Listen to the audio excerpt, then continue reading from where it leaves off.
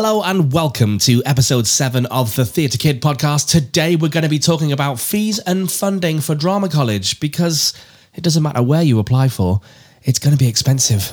This is the Theatre Kid podcast, offering tips and advice from industry professionals for actors, singers and dancers who dream of one day becoming a professional performer. If it's your first time checking out the Theatre Kid podcast, thank you for having a little look. Hopefully you'll get all the information you need from these podcasts. If you're a repeat offender, if you keep coming back for more, then I appreciate you very much.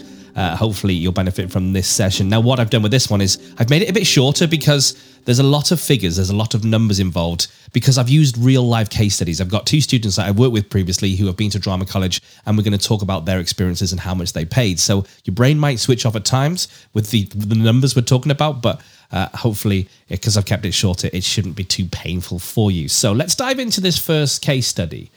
And it's with a student who's in his first year at one of London's elite theatre schools. And he was paying £9,250 a year for his education. And he was there for 3 years. So he's got to sum up, he's got to find £9,250 a year. On top of that, because that's just his education, on top of that, he has to pay £745 a month on a student flat in central London. He was sharing with 3 other people. So that's an extra £8,940 a year. So it's already starting to add up. Now, he didn't have any commuting costs because he used to walk for 20 minutes to school every single day. Whereas if you manage to find some cheaper accommodation a bit further away from the school, you'll need to factor in the commuting costs. Now, it costs, when I did the research for this, it was £237 a month for a travel pass for zones 1 to 5. As an example, let's say you'll be in London for 10 months of the year. There's an extra £2,370 you're going to need to find. Now, these just keep adding up, right? And these figures might sound really scary at first, but don't let them put you off. He managed to afford all of this by applying for a student loan from the government. Just go on the government website, and that's exactly how he did it. He and his family had to be means tested, which means they check out the family's finances, and then they offered him a student loan. However, this loan only covers his education, rent, and bills. Whilst training, he had to get a job to cover his food bill. He got a job in a bar, so he was usually training at college for 10 hours a day, like long days of training, and then having to work until 3 o'clock in the morning as a barman. Long days that will inevitably lead to exhaustion, but these are the lengths that you might need to go to be able to follow your dream and feed yourself at the same time. It's really important. When it came to the food shopping, obviously when he first got there, he didn't know what he was doing. The first week he went a bit crazy and spent far too much on food, which he ended up throwing out. But once he settled into some sort of pattern, he realized he needed to eat as healthy as he could because he was burning a lot of energy with all these extra dance classes and extra physical activity. He managed to get his food bill down to about £70 a week. So he needed to earn at least £280 a month at work so he could eat. That's an extra £3,360 a year. Something to think about. But that didn't include socializing or the need for new clothes, maybe. These were just like his minimum costs. In another case study that I've done for you, it was very similar. However, she had just finished her 3rd year of drama college, and a lot of the costs were the same, but she used student accommodation, which actually cost her £800 a month, slightly more expensive, just over £9,500 a year.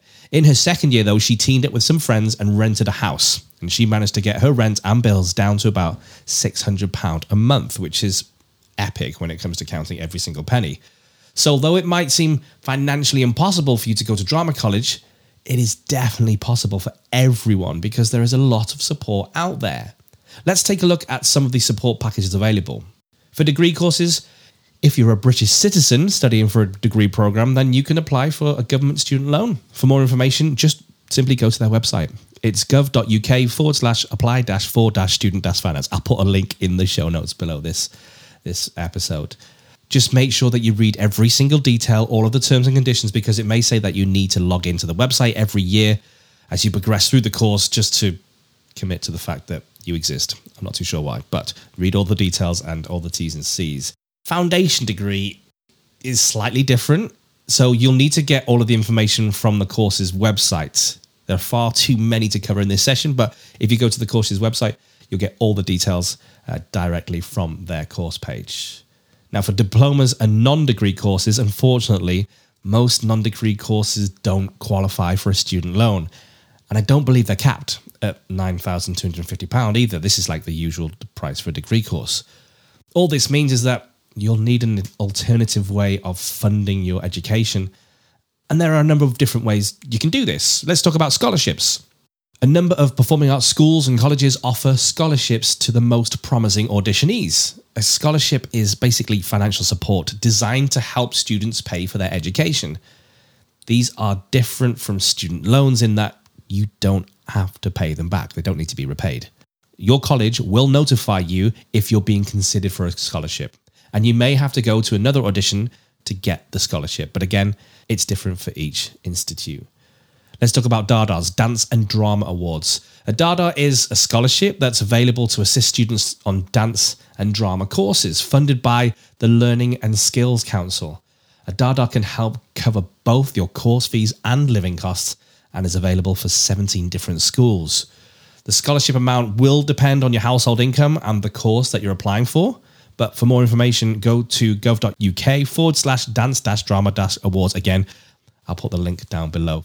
Let's talk about private funding. Some students manage to get sponsorship or private funding through a company or a school, so it might be beneficial to contact your local newspaper to see if they can help with your search for funding. There will also be other options available to you that I haven't covered in this session, but don't let the financial struggle put you off. I've seen incredibly talented students move to London to train in musical theatre, even though they thought it was absolutely impossible because of the finances. It is possible, you just have to work for it. And to help you with your financial planning, I have put together essentially a fees and funding calculator. It's a spreadsheet. It's a Google spreadsheet that you can access right now for free. You can download it. You can make a copy, put in all of your details, so how much your courses cost, how much your accommodations cost, and it'll do all the calculations for you. And then you can work out exactly how much you need to make from funds, loans, sponsorship, whatever that may be. You can download that for free right now. The link is in the show notes, or you can go to mytheatreschool.com and download it from the main menu there. But that's it from me for now. Have a great week. I'll see you next time.